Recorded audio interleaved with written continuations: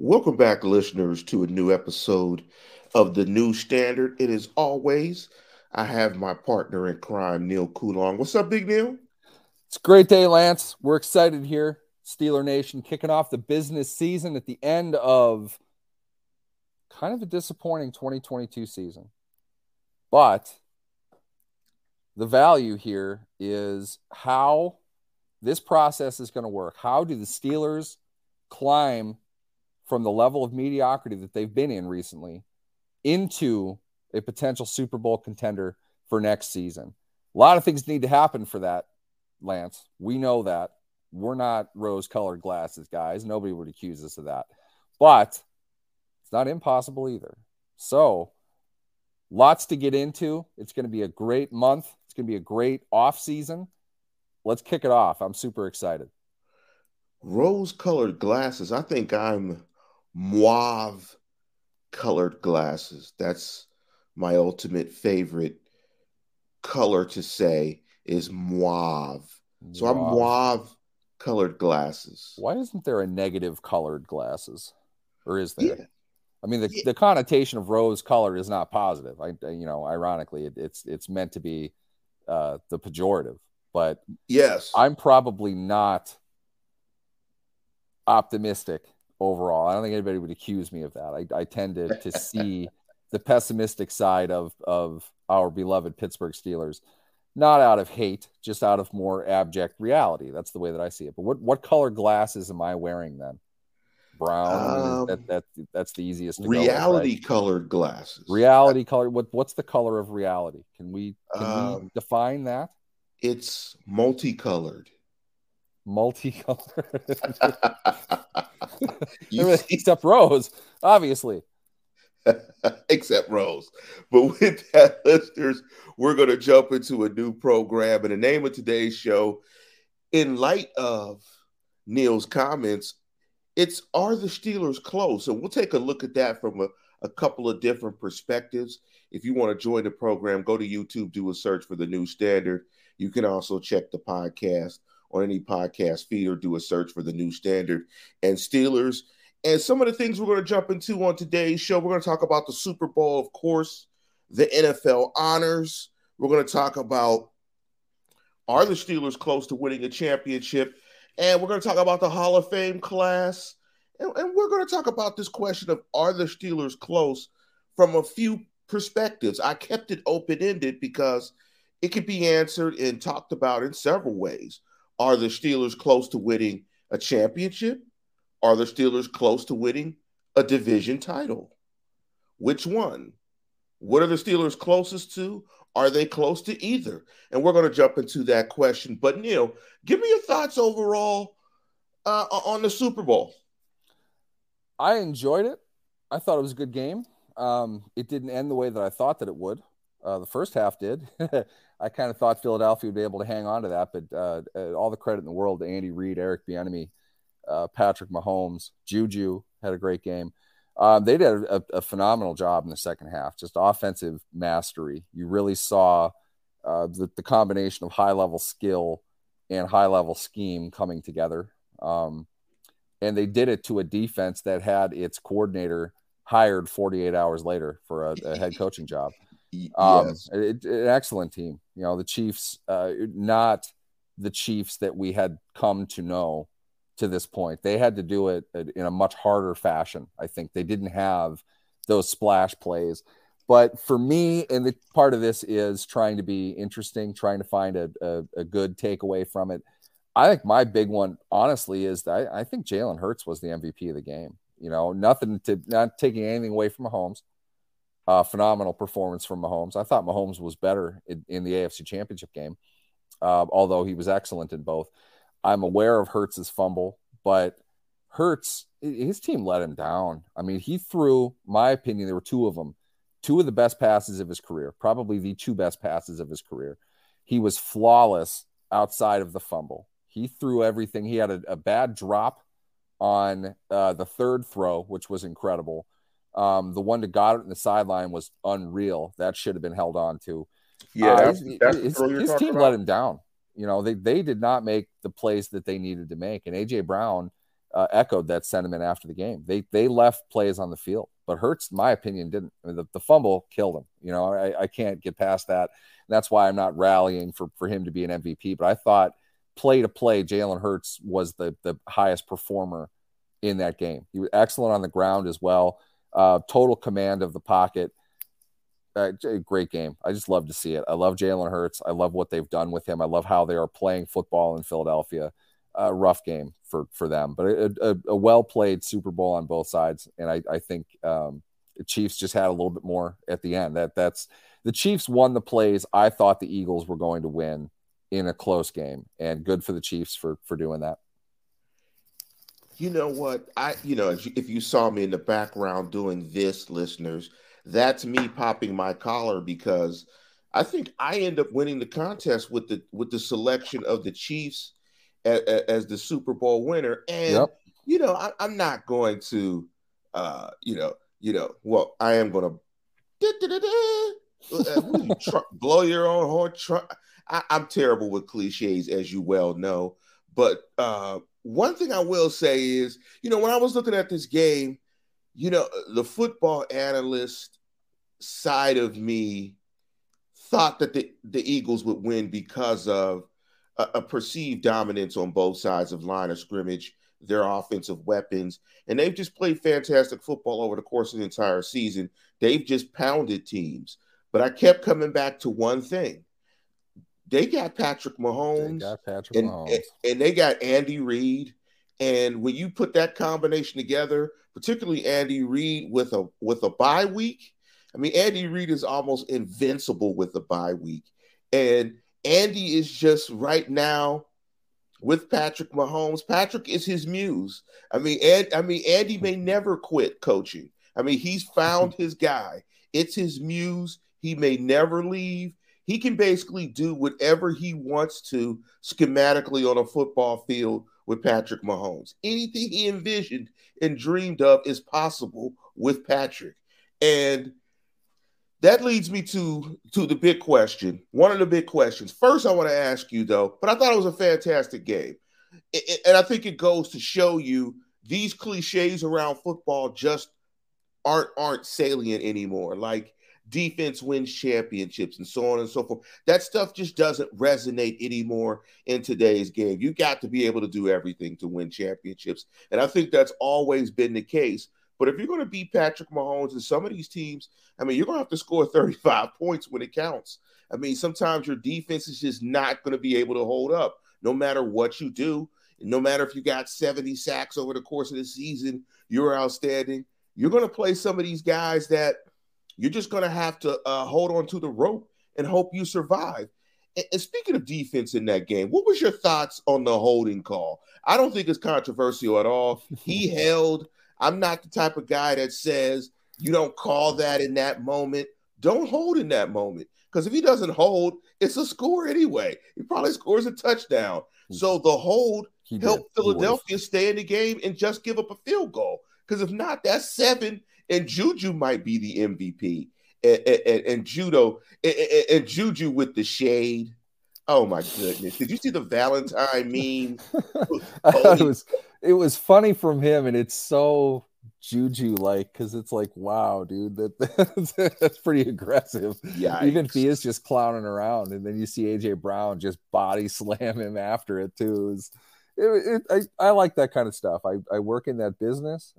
It's good for my business when they do.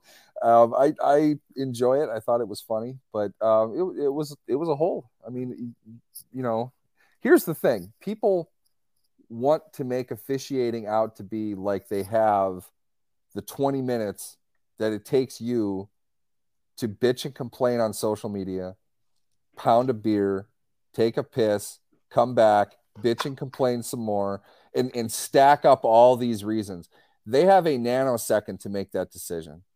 And the context of which comes down to the play itself, not the moment, not the game, not the field, what they're looking at. And in that play, the reason James Bradbury, who's a really good cornerback, by the way, the reason he throws himself on the grenade after the game, admitting to it, is because he got beat and his defense got beat for the third time on the same concept.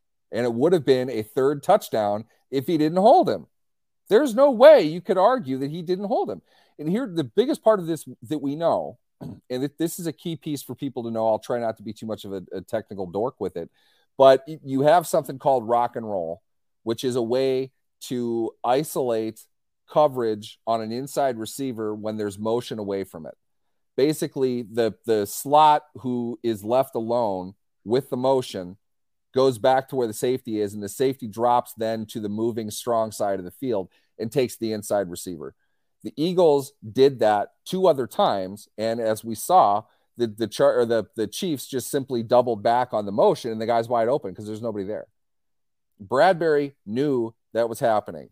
He got beat on it. He knew he had no help because the safety dropped down to the other side. He's beaten. Okay? Here's my definition for a hold. Play side, where the play is going. If somebody is beaten, a defender is beaten down the field, and it's going to be an obvious target to the receiver who he is holding, that's a hold.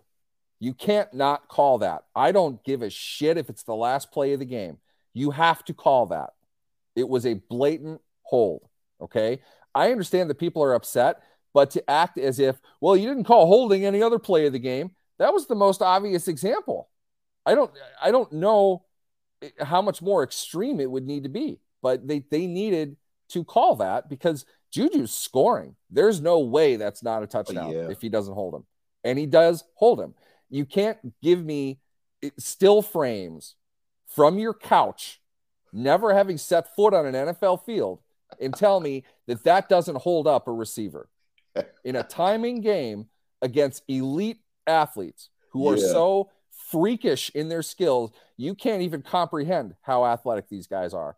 To do what Bradbury did is plenty to slow him down, to ruin the timing on the play, to nullify what would have been a touchdown. Watch it again. Look at where Juju is when the contact is made. Look at where Mahomes' body is. Juju is going to catch the ball and cross the front pylon of the goal line. Absolutely. Easily. There's no question that happens on that play. The Chiefs snookered him. That's plain and simple, and Bradbury knew it. It's the only thing Bradbury could do. People have no problem defending the corner in that situation if he's beaten downfield and yanks the guy to the ground. Well, he saved a touchdown. Yeah, so did Bradbury. He saved a touchdown. Yeah, exactly. It sucks that it was on third down. It sucks that the Chiefs then got to run a bunch of clock, but why doesn't Philly have a timeout? Because they screwed up earlier in the game. Why are they in the position to lose the lead? Because they screwed up a lot in the second half. There are all kinds of things that went into this. It was not the holding call, okay? The holding call was justified. At the very least, it was justified. If that happened between the Texans and the Titans in week 7 in the second quarter, nobody cares. It's an obvious hold. To act as if the gravity of the Super Bowl means you can't call that is ridiculous. It's just stupid. All that says is the defense gets to do whatever it wants to do because you're going to let him play. He literally did not let him play. That was the whole point. That's why it's a penalty. This isn't rocket surgery. I know that people get upset over the officiating. Really wasn't a big deal in this game. And as it was pointed out here too, Kansas City stopped the best pass rushing team in the NFL. Shut them out. They didn't give up a sack. Yeah, big up to G-Stacks for that stat. Casey gave them no stats. Kansas I agree City with you. Kicked their ass in the second half. That's just what it comes down to. And I picked Philadelphia to win the game. I don't have a rooting interest per se. I have huge respect for both of the teams. I love watching both of them play. I probably like Philadelphia a little bit more, just in the sense that I enjoyed watching them play a little bit more. But I'm telling you, plain and simple, the Chiefs beat the snot out of them over the last 2 quarters of the game.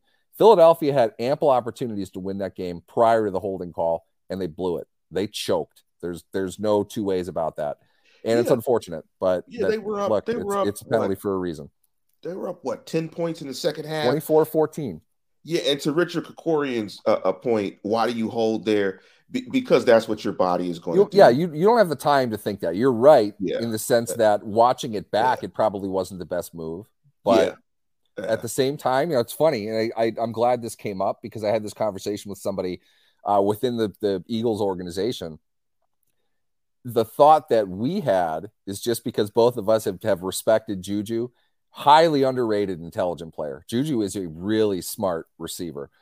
Juju catches the ball in front of the pylon. I think he goes down. I think he would have known the situation that he was in. He would have known he had that opportunity, and he's selfless. He really is. I know that he's a clown. He's going to piss people off the field. He's going to generate attention that way. On the field, he is a very smart, very disciplined player. Not an elite player, but as we saw in the Super Bowl, he's a damn good one, and he's a reliable one. I think he would have gone down. I think they would have had the same situation, just first and goal, with the opportunity to kneel on it. Not even, McKinnon made that a moot point when he went down. Smart, another smart, heady play from a very smart, well-coached, well-disciplined team. Yeah, and I'm glad you said that. And to Richard Krikorian's point again, the call cheap in the end for all of us. I don't think so. It's just a part of the game. It's part of the theater of the game. That's what we're talking about now. And I'm glad you said that and made the comment about McKinnon being well coached, because I wanted to bring that up. I think that is an example. A lot of times we get enamored with game planning, X's and O's, concepts, schemes, but the McKinnon play is as evident of a team being well coached as anything. Amen. That is situational football. They are well coached. He knew exactly what to do. 2 rounds ago, San Francisco 49ers, who are a very well-coached team, what did their running back do in a similar situation? He iced the game. He went for 8 yards on, I think, maybe it was like 3rd and 5. They handed the ball off because they're trying to kill the clock against, it wasn't even Seattle. Was it Seattle? I forget. It was a closer game. San Francisco had to put the game on ice. Under 2 minutes, first down seals it. He gets the first down. He runs for a couple more yards, and then he goes out of bounds. And it happens. I swear I saw that happen a couple times this year. It was Dallas. And it was Dallas. That's it, Dallas. I always forget the Dallas game. It happens every year a couple times. You'll have a running back that isn't thinking about that. And it's inexplicable to me at this point. Like, how many situations do you have to see this? It's interesting to me because running back is the one position, it's the skill position that will have the most experience by the time they get to the NFL. If you're a running back in the NFL, you carried the ball a ton in high school. You probably carried the ball a ton in college. By the time you get to the NFL, you should have encountered pretty much any situation. Almost every scenario. You should know all of that. A receiver, and I say this often on this show, George Pickens barely played the game of football. He is such a freakish talent. He barely played in college and was a 2nd-round draft pick. He got hurt too, but I can understand his situational awareness not being the best his rookie season. But there's no way a veteran NFL running back should not know going into it, okay, it's the Super Bowl, it's 2nd and 2, or 2nd and 6, and we're 7 yards from the end zone. If they're just going to let me walk in, I need to drop myself right as close to the first down marker as possible to not score a touchdown and to stay in bounds. If I don't get the first down, That's fine. We want to run the clock here. That's the only reason I'm getting the ball right now. So I need to do my job. You have to know that. And Kansas City availed itself well. That's a running back, and Jerick McKinnon's been around for a while. I've been a big fan of his for a long time. He was an FCS guy. He played against NDSU in the semifinals back in the day. Beast athletically, and NDSU shut his ass down. That was great. It was a lot of fun. He played in a triple option team. It was awesome. Georgia Southern. They racked up like 6,000 rushing yards that year. And NDSU gave up like 90, I think, something like that. But McKinnon has been around for a while. He's a good player. He's still getting paid good money to play this game, and he might have made the play of his career just with that. And we'll make either not enough out of that or way too big a deal out of it. But it's just good to see there are some players who are going to think the game ahead of their own personal stats. You think Jerick McKinnon doesn't want to say that he scored a touchdown in the Super Bowl? You know that he does. he made the right decision for his team in that moment, and he deserves accolation for that because he's not going to, he doesn't have the touchdown. Who knows if he's going to get another one? Yeah, that's great. And being a former head coach, just in the high school level, it's the way it usually works is you communicate that before the play. So, like in the NFL, I'm sure that's in the headset of Mahomes. After you hand this guy, tell him to drop, tell him to slide, and that's part of the coaching aspect. Everybody is telling him in the huddle, look, slide, slide, slide. And I know it looked like he wasn't when he got to the one. Let me ask this question. No, he ran up to where he should have run. I mean, if they wouldn't have handed it off if they just wanted him to hit the ground right away, they just would have knelt on it. They needed to run a competitive play because they could still get a first down. Right. You push to that and see where that takes you. Philadelphia, as it was brought up in the comments as well, Philadelphia was letting him score. They were giving him the opportunity to take the bait and make the mistake. The only mistake that Philadelphia could have hoped they made, short of God help him, poor Ernest Biner, outside of that kind of a fluke type of play, the only thing they could have done was let him score a touchdown. It's the only way they would have gotten the ball back.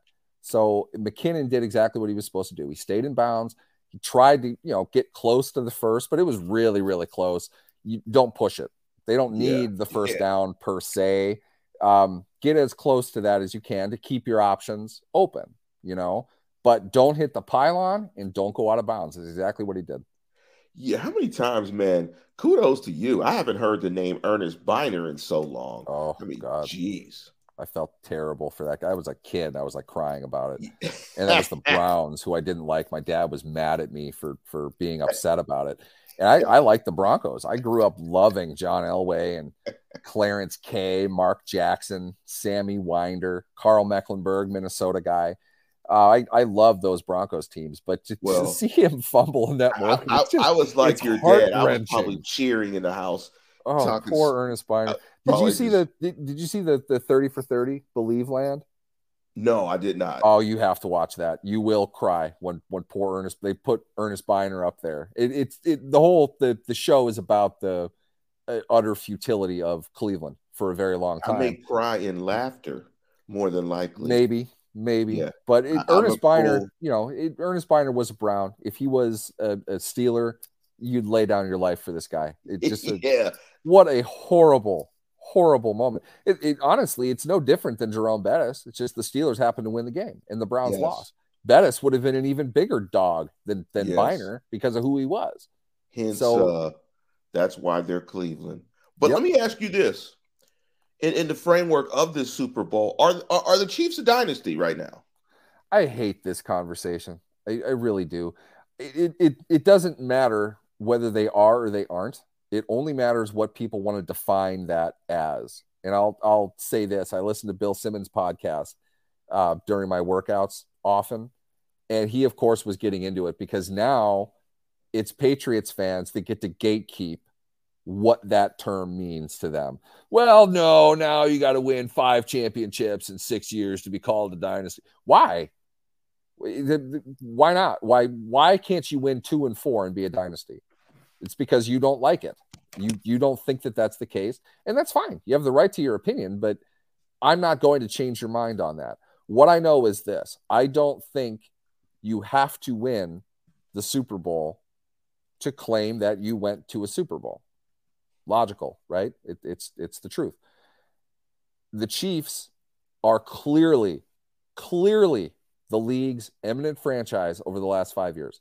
Not even close to a debate. And Philadelphia has played in 2 now too. The Chiefs have been the NFL's team to beat in that time. If we don't want to use the word dynasty on that, fine. But what are the Chiefs then? They're the best team in the NFL over the last 5 years.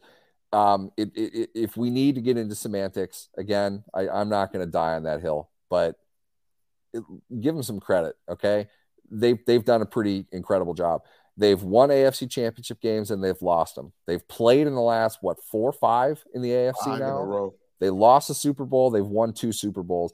This team has made more impact on the NFL than anybody else by far over the last 5 years. I think that that's kind of dynastic.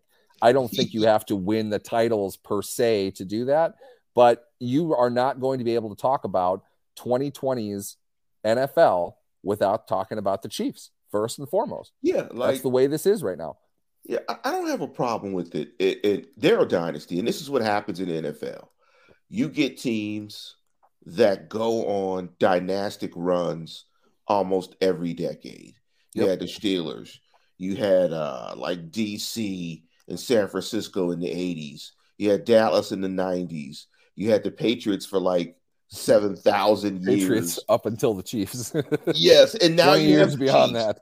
It makes the game interesting. I think what's different about this Chiefs dynasty is I think it's going to be very hard to sustain. Although they've been successful over the course of the last 5 years, I think it's going to be harder to sustain for them because you have a ton of good quarterbacks in the AFC. And you have some teams that are very competitive with them right now in the Bills and the Bengals. So I think it's going to make for very competitive football. And it goes to that question that we're talking about, are the Steelers close? And we are going to get to it. Let me ask you another question that I know you're going to hate as well. Is Mahomes top 5 all time? Um, I don't think that question should be answered now. Mostly because I feel the ones that we are going to talk about in that era were better in the second half of their career. Mahomes has a hellacious amount of arm talent. He's getting smarter. And for the Chiefs haters and people that need to nitpick over what a dynasty is or isn't, or put other qualifications on winning 2 Super Bowls in 4 years, that apparently isn't good enough. Mahomes, one, had a pretty rough sprained ankle. Don't give me anything about it was fake, okay? If you saw it, that's a sprained ankle. He didn't move particularly well. Two, the big thing with the Chiefs, they made a strategic decision last offseason to trade their biggest playmaker. One, they didn't want to pay what the market rate for a receiver is, which is, astronomical. That's what Hill wanted. Hill's skill set, I'll admit that I was wrong about this as far as year one goes, but Hill's skill set is almost entirely on the combination of world-class speed and inhuman conditioning. Those are not two things that improve with age.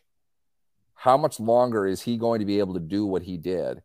I think the Chiefs bet on him probably not being able to sustain that over the life of the massive contract that he wanted. I don't blame either side, I guess is what I'm saying. But the point here is the Chiefs had to completely reinvent their offense. And they did it with Mahomes. They did it with Reed. They found the things that they could do. They became a ball control offense, a smart passing attack. A 13 personnel team. And nothing demonstrated this better than the Super Bowl when Jalen Hurts was the one who hit on all the big plays. He was the one who made the runs. He is the one who scored the touchdowns. The Chiefs won in the end by simply outthinking what the Eagles defense was doing because the Chiefs didn't have the star power that the Eagles do. The Eagles made all the splash plays offensively. They let Hurts down. Once again, they dropped a couple they shouldn't have. Hurts made the bigger, I'm not going to say this correctly. He made the more arm talent plays of the two quarterbacks in this game. Mahomes, though, was probably the better quarterback at the end of the day. They did that in one season. I'll draw this parallel, Lance. You remember the 2007 Patriots, one of the most complete, devastating offenses the game has ever seen, certainly at the time. Reinvented how vertical football was played. Destroyed nearly everybody they played. They didn't lose. They won all but one game. And of the 18 wins that they had, most of them were like by 20 points or more. They destroyed everybody. Within that championship miss to their next championship miss in 2011, Belichick, Brady, McDaniels, and a few other offensive coaches that came in there, they had to completely reinvent their offense. And they did it and got back to a championship by throwing short, playing smart. Wes Welker came out of nowhere and became this high-level all-pro receiver. Gronkowski came in. I think, was he on the team at that point? Maybe he wasn't. But they reinvented. They had Hernandez and Gronk. Were they? And Gronk, I think. Gronk was on 2011? the way. I'm not sure, but he was on the way for sure. Yeah. They changed how they played football. It took them 4 seasons to do that. The Chiefs just did it in 1.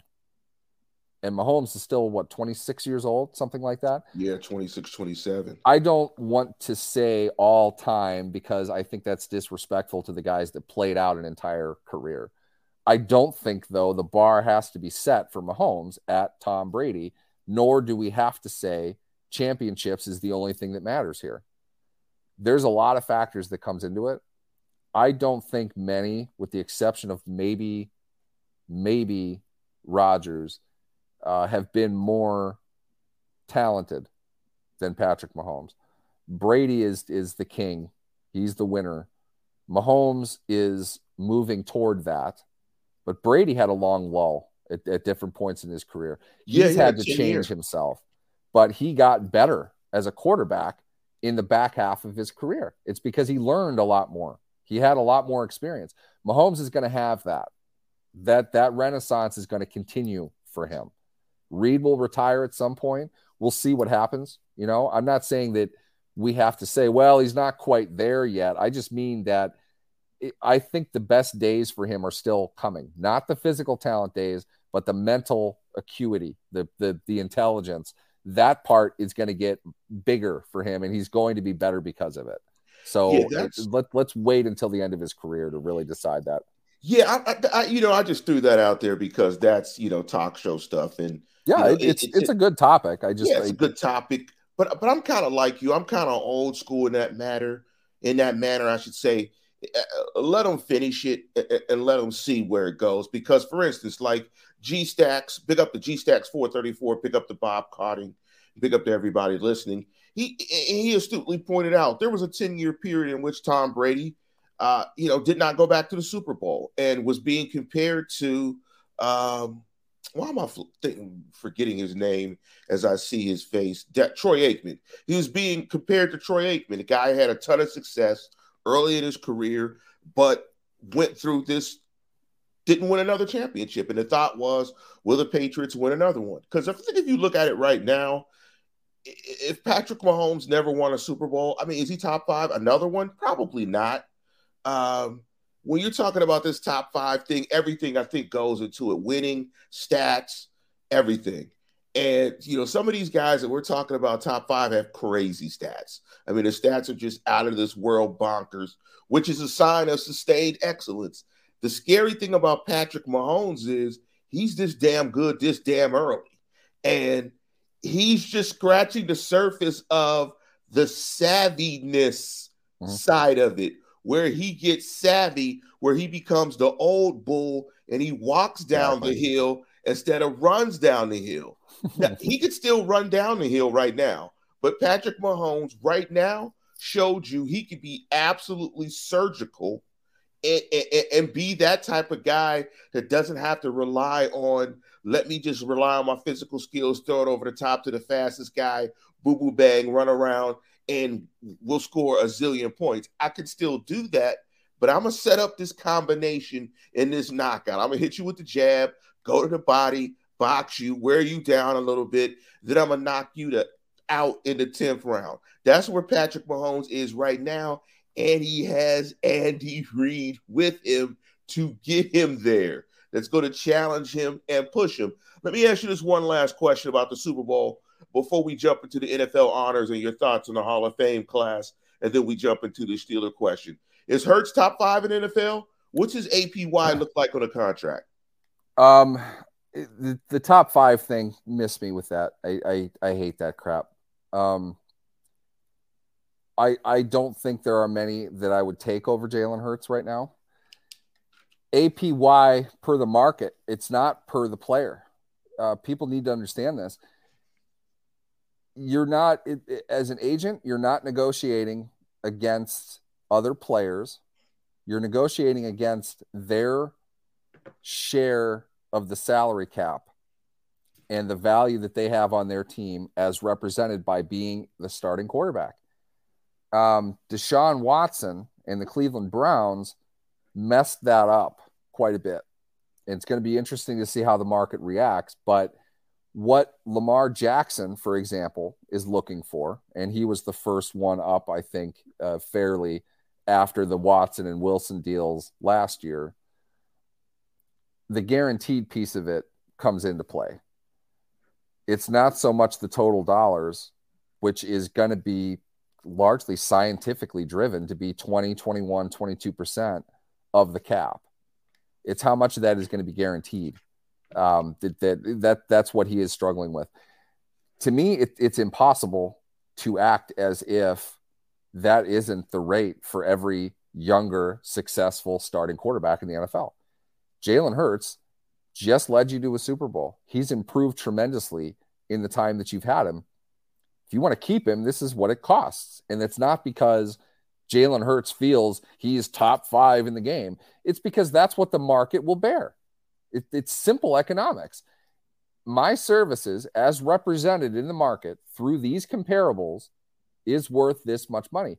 Pay me this much money and give me a 5% premium because, well, I'm here and I can make you do that. You're not going to make me sit. You're not going to tag me. We're not going to get into a back and forth about all this. You'll see it when the Ravens pony up the money for Lamar. You're going to see how much of a dog and pony show these negotiations really are. It's not very difficult. You're either going to do it or you're not. And nowadays with the quarterback, if you're not, you're going to trade him. So Lamar is either getting traded or he's signing a contract that's probably around the level of Deshaun Watson. They're going to tag him for the sake of holding on to him, not letting him go free, and negotiate that same deal in the market. By the way, there's no way he wouldn't get that anywhere else. It's just simply, this is what Jalen Hurts is worth. Or I should say that the symbol of the starting successful quarterback, it's a runner-up for the MVP. In my opinion, he didn't get quite enough love for MVP that I thought that he would. Certainly a worthy MVP. If Mahomes wins it, I see it going either way. Meaning they're both worthy MVPs. He performed at that level for you individually. This is his production, and he led your team to a Super Bowl appearance. That puts him at this level, these comparables, which is that quarterback percentage of 22, 23, 24%, somewhere in there. You negotiate that against the cap. How they project the cap to increase is his salary amount. He wants this amount per season over X years. That's the total value. From there, it's a negotiation of how much you want to guarantee it. I don't see what the point of trying to quibble over guaranteed money with a quarterback even has anymore. What's Baltimore going to do with Lamar Jackson? I don't understand how you can say, one, no, you're not worth the guaranteed money Deshaun Watson's going to get. Then demand the same level of trade compensation as Deshaun Watson. You can't do that. It's stupid. You can Eric DeCosta is a much smarter person than I am. He knows that. He's not going to get the trade value, or he's not going to pay the price to keep Lamar. He doesn't have a choice between those two things. It's Lamar's decision, really. Does he want to sign for your lowball offer, or are you going to get less than 3 first-round picks for a quarterback that's missed substantial time the last 2 years? You can't have it both ways. Yeah, the whole issue. Just pay the guy. You know him. He's already on your team. Then he'll play over the second half of the season. He didn't miss 6 games with that injury. I refuse to believe that. Yeah, the whole issue of top 5 is arbitrary. Those numbers are arbitrary. They're nice show topic numbers. But to your point about the market, I mean, and let me just give you listeners in terms of APY, the top 7 or 8. In terms of APY, number 1 is Aaron Rodgers at $50 million per year. I don't know if we can even use that contract. That's so screwed up, that whole situation. Here's another one. Russell Wilson, $49 million. Kyler Murray, $46. Deshaun Watson, $46. Mahomes, $45. Josh Allen, $43. Matt Stafford, $40. Dak Prescott, $40. Then it drops to $35 for Kirk Cousins. So you can pretty much see the line in the sand is Dak Prescott. I didn't think he would get 40 million APY, but after the performance in the Super Bowl, I'm definitely wrong. That might be a bet that I lose to my brother. He is going to find himself in this top echelon. If I'm him, I'm like, look, I'm better than Kyler Murray. The issue that's the thing, Lance. That's where this goes wrong. And I know that because Kyler Murray got it. Okay? Right. Kyler Murray has not demonstrated himself to be an outstanding player, but he's a young quarterback that you've already invested a bunch of capital in. He's got the Cardinals by the balls. It's leverage. What are they going to do? What's their alternative? Do you think you can trade him to get back what you've already put into him? No, you're not going to be able to do that. If you do, though, you have draft picks. You don't have a quarterback. Then what are you going to do? Yes. Are you going to start? Oh, my God, I forgot his name. Colt McCoy. He's your backup. You have to draft a rookie and start over. Who wants to do that? No. Let's just pay the premium to keep the guy we already know, and let's build on him. We have to start over, but we're going to keep the quarterback. That is literally the same thing that happened to Dak Prescott. And Dak Prescott got 40 million APY 3 years ago. Yes. The market is 50 now. The price is always going to continue to go up. The biggest mistake the biggest mistake people make is trying to equate all of the quarterbacks' current contracts in the same vacuum. Aaron Rodgers' deal is recent, but it's really strange, okay? Total leverage on his part. Just a disaster of a situation in Green Bay. You can't even use that. Wilson, Murray, and Watson all signed their deals last year. That's 49, 46, and 46. Mahomes, also a weird contract. You can't even really look at APY with him. Allen, last year, the year before, I think. Stafford, a couple years ago. Prescott, a couple years ago. Cousins has been gaming the NFL at an expert level for a long time. He should be revered by other quarterbacks. They are only now starting to do what Cousins did like 7 years ago. Okay. It's phenomenal what Kirk Cousins has done, the amount of money that he's made in doing exactly what I'm talking about. The bottom line is quarterbacks in the NFL, the smart ones, know every team in the league needs them a hell of a lot more than the player needs the team.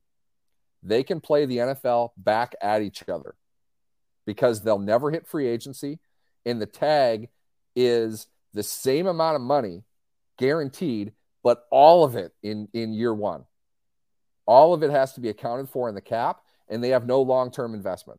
It's a bad deal. The tag for a quarterback is a really bad deal for NFL teams, and that's what they do. Cousins in Washington, they made him what they said was a market level deal. And Cousins was just like, no, I'm not going to sign that. Tag me 1 year. I'll get the money that I want in 1 year. I'll bet on myself. I'm not going to get hurt. How many quarterbacks get hurt to a point where their career never recovers? They never get paid again. Hi, Dak Prescott. Did you see his injury? That's as grotesque as it gets. He got paid that offseason. Yeah, the injury didn't stop him from making a dime. He made more money after he got hurt. What was the quote that Kirk Cousins said in the locker room when he was running the locker room? You like that? He yelled him. What did he say? Like that? You like that? Yeah, that's what Kirk said to the NFL. Let's jump real quick before we jump into this Steeler question. How far are the Steelers from, or how close are the Steelers? Any thoughts on the NFL honors? Anything stand out? Of course, Mahomes was the MVP, Defensive Player of the Year, Nick Bosa, Offensive Player of the Year, Justin Jefferson. Offensive and defensive rookies were Garrett Wilson and Sauce Gardner of the Jets, respectively. Comeback player, Geno Smith. Coach, Dayball. I thought Peterson should have gotten Coach of the Year. If you can get Jacksonville to the playoffs, that's Coach of the Year.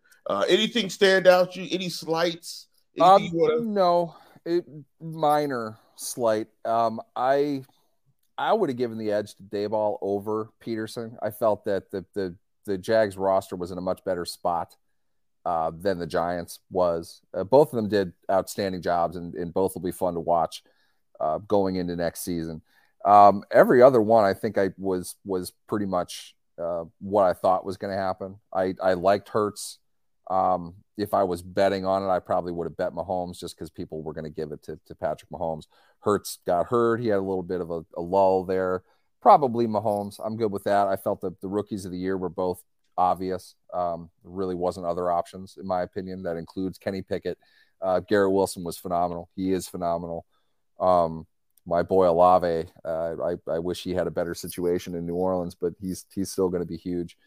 It was about right. You know, I don't think these awards usually aren't all that controversial.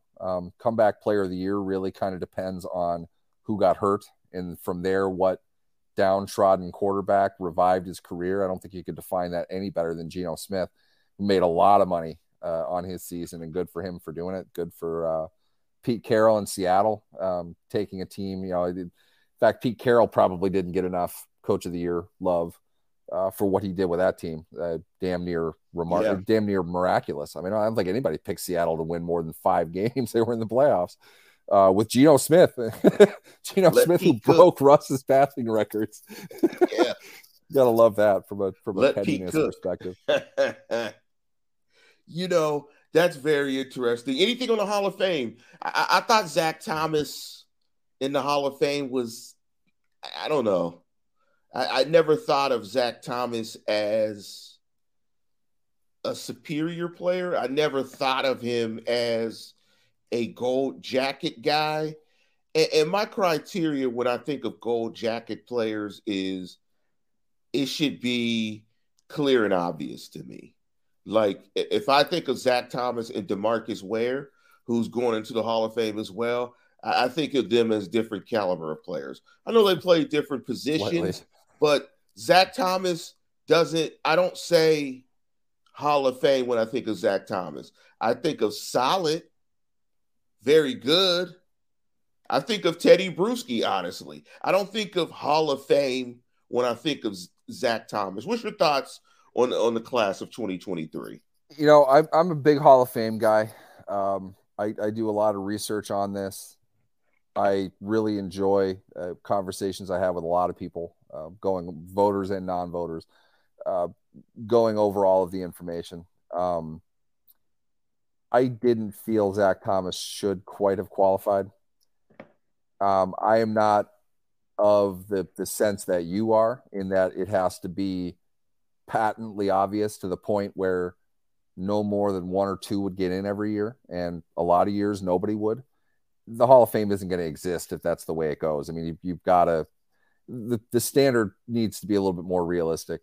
It's not that I feel that Zach Thomas didn't deserve any kind of consideration. I didn't see a player out of Zach Thomas that stood out in a transcendent way. And it's interesting you bring up DeMarcus Ware, because DeMarcus Ware is the opposite of that. And they played together, right? Yeah, they were both in Dallas that one season.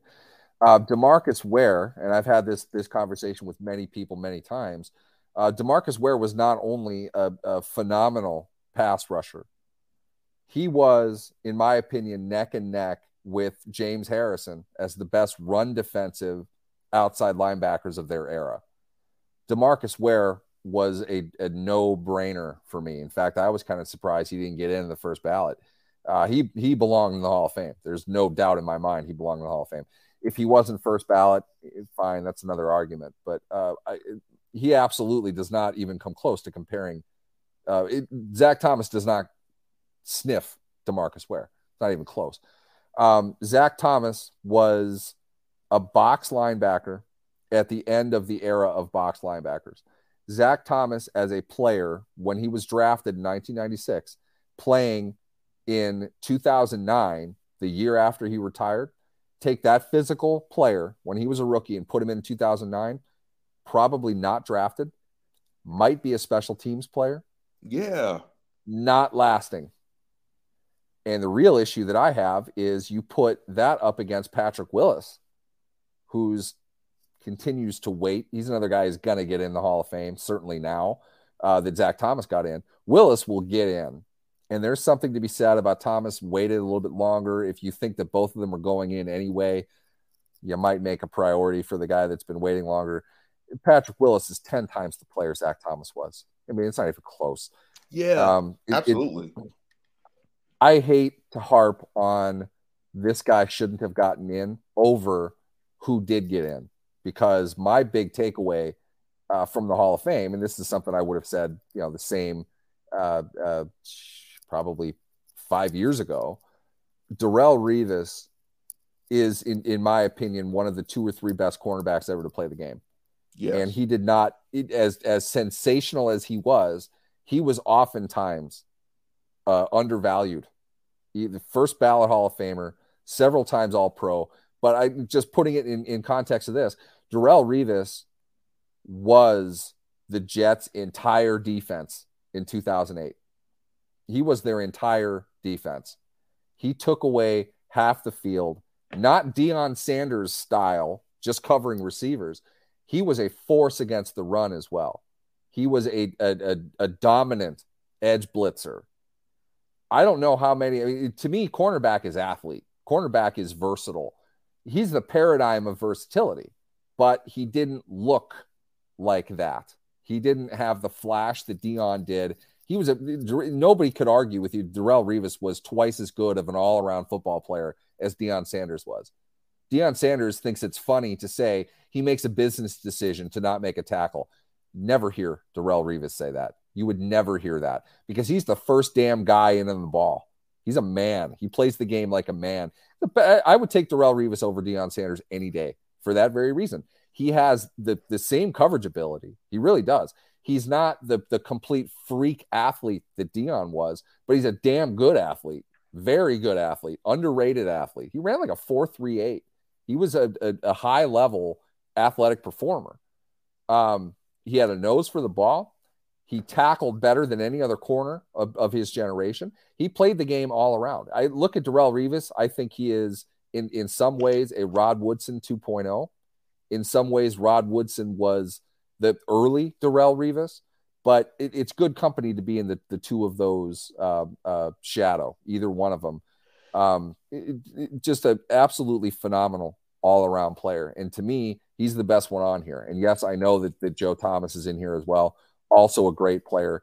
He was a Brown, didn't play the playoff game, blah, blah, blah, blah, blah, all that crap. Thomas was as dominating a player as we ever saw. He was the only guy I saw really give James Harrison fits. And it's mostly because at that point, Harrison, who is standing only like 5'9", he's not the 5'10", 5'11" that people have him listed as. And he got underneath tackles who couldn't bend over. They weren't athletic enough to squat down and move backwards with Harrison. Thomas is literally twice James Harrison's size. Thomas could do that. That's revolutionary for a tackle at that point. They're all freaks now athletically. It used to be, you might remember this, Lance, back in the day, tackles were frame-wise 340-pound guys that had to lose 30 pounds to play. Nowadays, they're frame-wise 245-pound guys who gain 80 pounds to play. Right. Thomas wasn't that. Thomas was kind of the throwback. I'm just naturally this big. I'm going to bulk up a little bit, but incredibly quick and an excellent technician. Thomas, one of the best ever to play. Absolutely, no doubt. First ballot Hall of Famer, as was Revis. Very excited to see that. No question. That's the interesting thing, in this class is you had the juxtaposition between a Thomas and obvious guys. So it kind of stood out this year because you had, a couple of obvious guys in Revis and Thomas, and you even had a very good guy in Rondé Barber.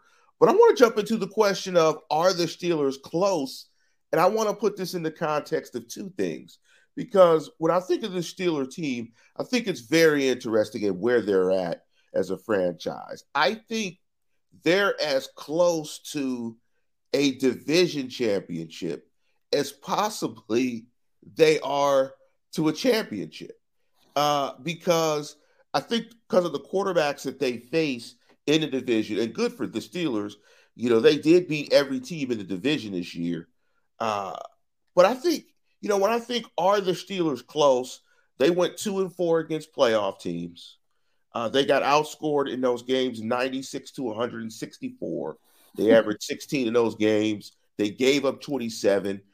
The playoff teams that they beat the Bengals, of course, in that ridiculous first game, and they beat the Bucks. They got beaten by the Bengals 37-30. They got destroyed by Philly 35-10. They got beat by the Bills 38-3. They subsequently lost to the Dolphins 16-10, and they beat the Bucks. Are the Steelers close? I don't particularly feel they are close to a championship or necessarily close to a division, and that's namely because of the quarterback. Their quarterback has to ascend to a level to be competitive. Like, you can't have possibly the worst starter in a division and be close. You'll be close to being mediocre consistently. Or your best bet probably is being mediocre, which is exactly what they have. I mean, yes, they are exactly who we think that they are at this point. And the defense that we see with the Steelers, it has a very short shelf life. You have to accept the fact that right now TJ Watt is on the downside of his career. It's not that he hasn't been sensational. He missed half the season. That's going to continue. Edge players do not get better as they get older. They can't play that many snaps anymore. That's just historical precedent. If he happens to do that, great. I'm super excited. I remember getting screamed at by somebody within our lovely community here for suggesting he's going to get hurt. And then he went out and got hurt in the first game.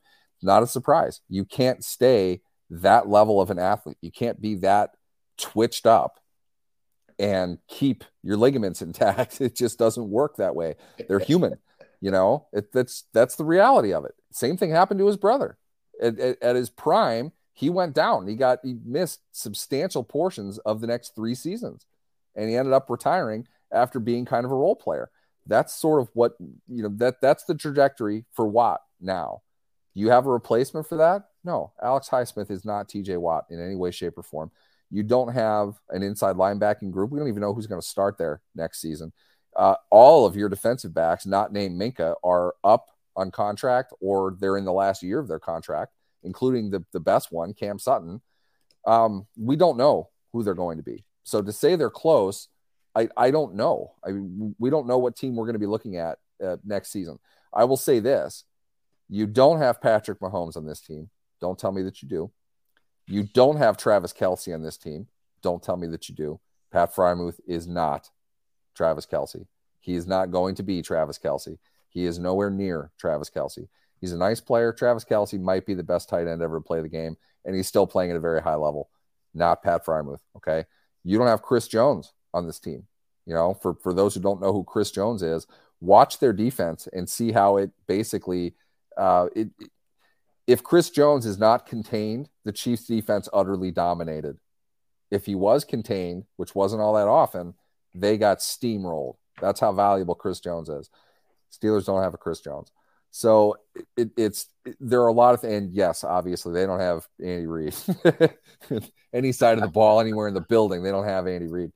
I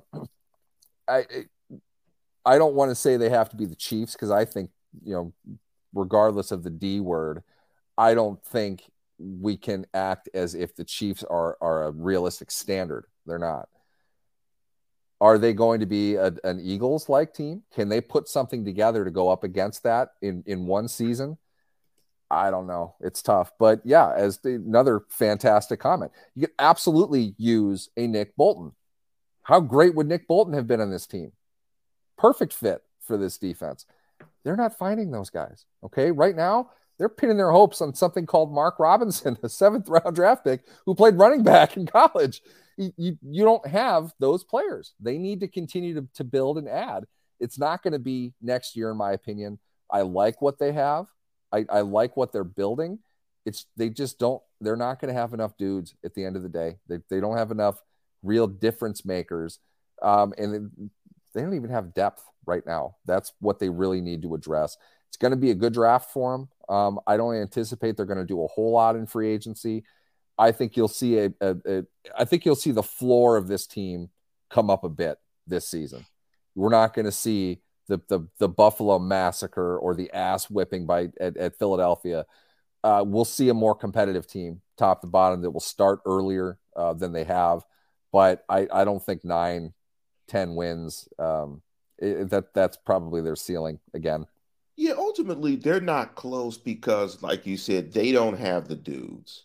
And there was a time when, the Bills drafted Josh Allen. I think they made maybe a 12-point to almost a 2-touchdown jump in points per game in one season. And when you make jumps like that, it's not magical schemes. It's not magically delicious. It's dudes. It's dudes. You gotta have dudes. Like Steeler Freak says, 18 points to 28 in one off season is asking too much. Not if you have dudes. If you have dudes, you can do it, but they've got to have dudes. And I like G Stacks' comment, and this will be the last point we make on the show because we're getting to the hour mark. And G Stacks made a good point here. And he asked, what if Kenny Pickett has a Trevor Lawrence jump? How would you rank the Steelers? Here's the interesting thing to that, and I'm going to throw it to you, Neil. I don't think that putting Kenny Pickett and Trevor Lawrence in the same sentence is probably not a good thing. God. You're probably going to be very disappointed. Kenny is a wife and Trevor Lawrence is a hot date, right? I don't know how to, I'm trying to make this parallel, right? Like Trevor Lawrence might be the best looking one, but you never marry the best looking girlfriend you ever had. And it goes both ways, right? I'm not even going to try to respond to that. People pick solid dudes. People pick solid women typically, so, and hope does spring eternal. But here's my question to you, Neil, because I don't even want you to touch the Trevor Lawrence question. Can Kenny Pickett over the next couple of seasons make the type of jump that Jalen Hurts made? Because when you look at their physical gifts and abilities, there is a closer comp between Jalen Hurts and Kenny Pickett than Kenny Pickett and Trevor Lawrence. I was kind of thinking that myself. The comment I was going to make after laughing about Pickett becoming Lawrence was, you don't even have to, don't strain so much. Why don't we just look at Hurts? Once again, yes. It's just proof that nobody respects the guy, and I don't understand why. I'd love to have Jalen Hurts on this team. Yes, over Kenny Pickett, easily. Not even a question. I feel like Kenny could develop down that kind of path. How to say this at the end of the show to not spark the fiery debate that we should have had and maybe try to kick the can into the next show. I think your offensive leadership might need to change. I think you might need to go a different direction. That's a part of it as well. It's not all of it. Okay. Patrick Mahomes is great anyway. Andy Reid is great anyway. You put the two of them together, that's a formidable foe. Shane Steichen did a phenomenal job with Jalen Hurts. Brian Johnson, their quarterbacks coach, who presumably will be their offensive coordinator next year, he did a phenomenal job. All of that is coming underneath Nick Sirianni, who's managing all of it and did a phenomenal job. Are the Steelers poised to do that? No. Sorry, but no. I don't think that the triumvirate of Tomlin, Canada, and Mike Sullivan is quite on that level. Nobody's talking to Canada or Sullivan about quarterback or offensive coordinator jobs anywhere else. I would bet on Kenny's improvement. I think he will be a better quarterback over the course of next season. I'm excited to see how that goes. I am. The innovation piece of it, the things that they're doing, I hope that the Steelers are more capable of adding more. next season when they have more continuity among their coaching staff, among their players. First time in a while, they've had probably roughly the same group coming back next season. That'll be a big benefit. They will have only improved mentally. They will have only come closer together, understanding what they're doing. I like the chances of Kenny Pickett being a pretty reasonable starter next season. I just wonder where those big plays are going to come from. You've got to be able to hit on that stuff, and they are not going to want him to run much. That only seems to make sense. It's also, think of it like this: Hurts is definitely a bigger, stronger runner. They ran him on contact stuff. Pickett scrambled and ran. They didn't design runs for him. You can design runs for Hurts. Much quicker, better athlete. Pickett's a good runner, though. You're not going to complain if he's able to pick up 5, get out of bounds, and not take a hit. They're not going to scheme him up to run, though. I don't think, anyway. It'd be crazy to see them do that. But I think Pickett has that ability as a passer. I think he can be on that level. So I'm optimistic about that. We'll see. It's really going to depend on what they want him to do and how they develop him. It's interesting. We're going to go ahead and conclude. And Steelers Freak, what's up, Freak? Put up an interesting. Wow, he has the Steelers at plus 6,000 to win it all. Daddy needs a new pair of shoes. Hey, bet 200 and buy me and Neil some shoes as well. I need shoes. I wear size 12 double E's, so ship those over to California. But with that, we're going to conclude the show. Before we get out of here, make sure you like and subscribe to the program. And one thing I'm going to start doing some more, I'm going to start putting up more shorts, and I'm going to start trying to cut some of the shows and some of the content to give you guys some little nuggets. Shut me up, please. I'm used to working places that will cut you, so you give them as much fodder to edit and to go through. The pre-recorded stuff is usually what I do. So yes, I'm not intentionally trying to be long-winded, but sometimes it's going to be better that way. We love you. I Neil. Apologize. We love you, Neil. With that, we're going to go ahead and get out of here. Thank you, listeners. Fantastic Super Bowl. The conclusion of the NFL playing part, but the business season continues to go on, which means we will go on. But with that, we are going to go ahead and conclude the program. And as always, tune in, tell a friend, and subscribe. Go Steelers.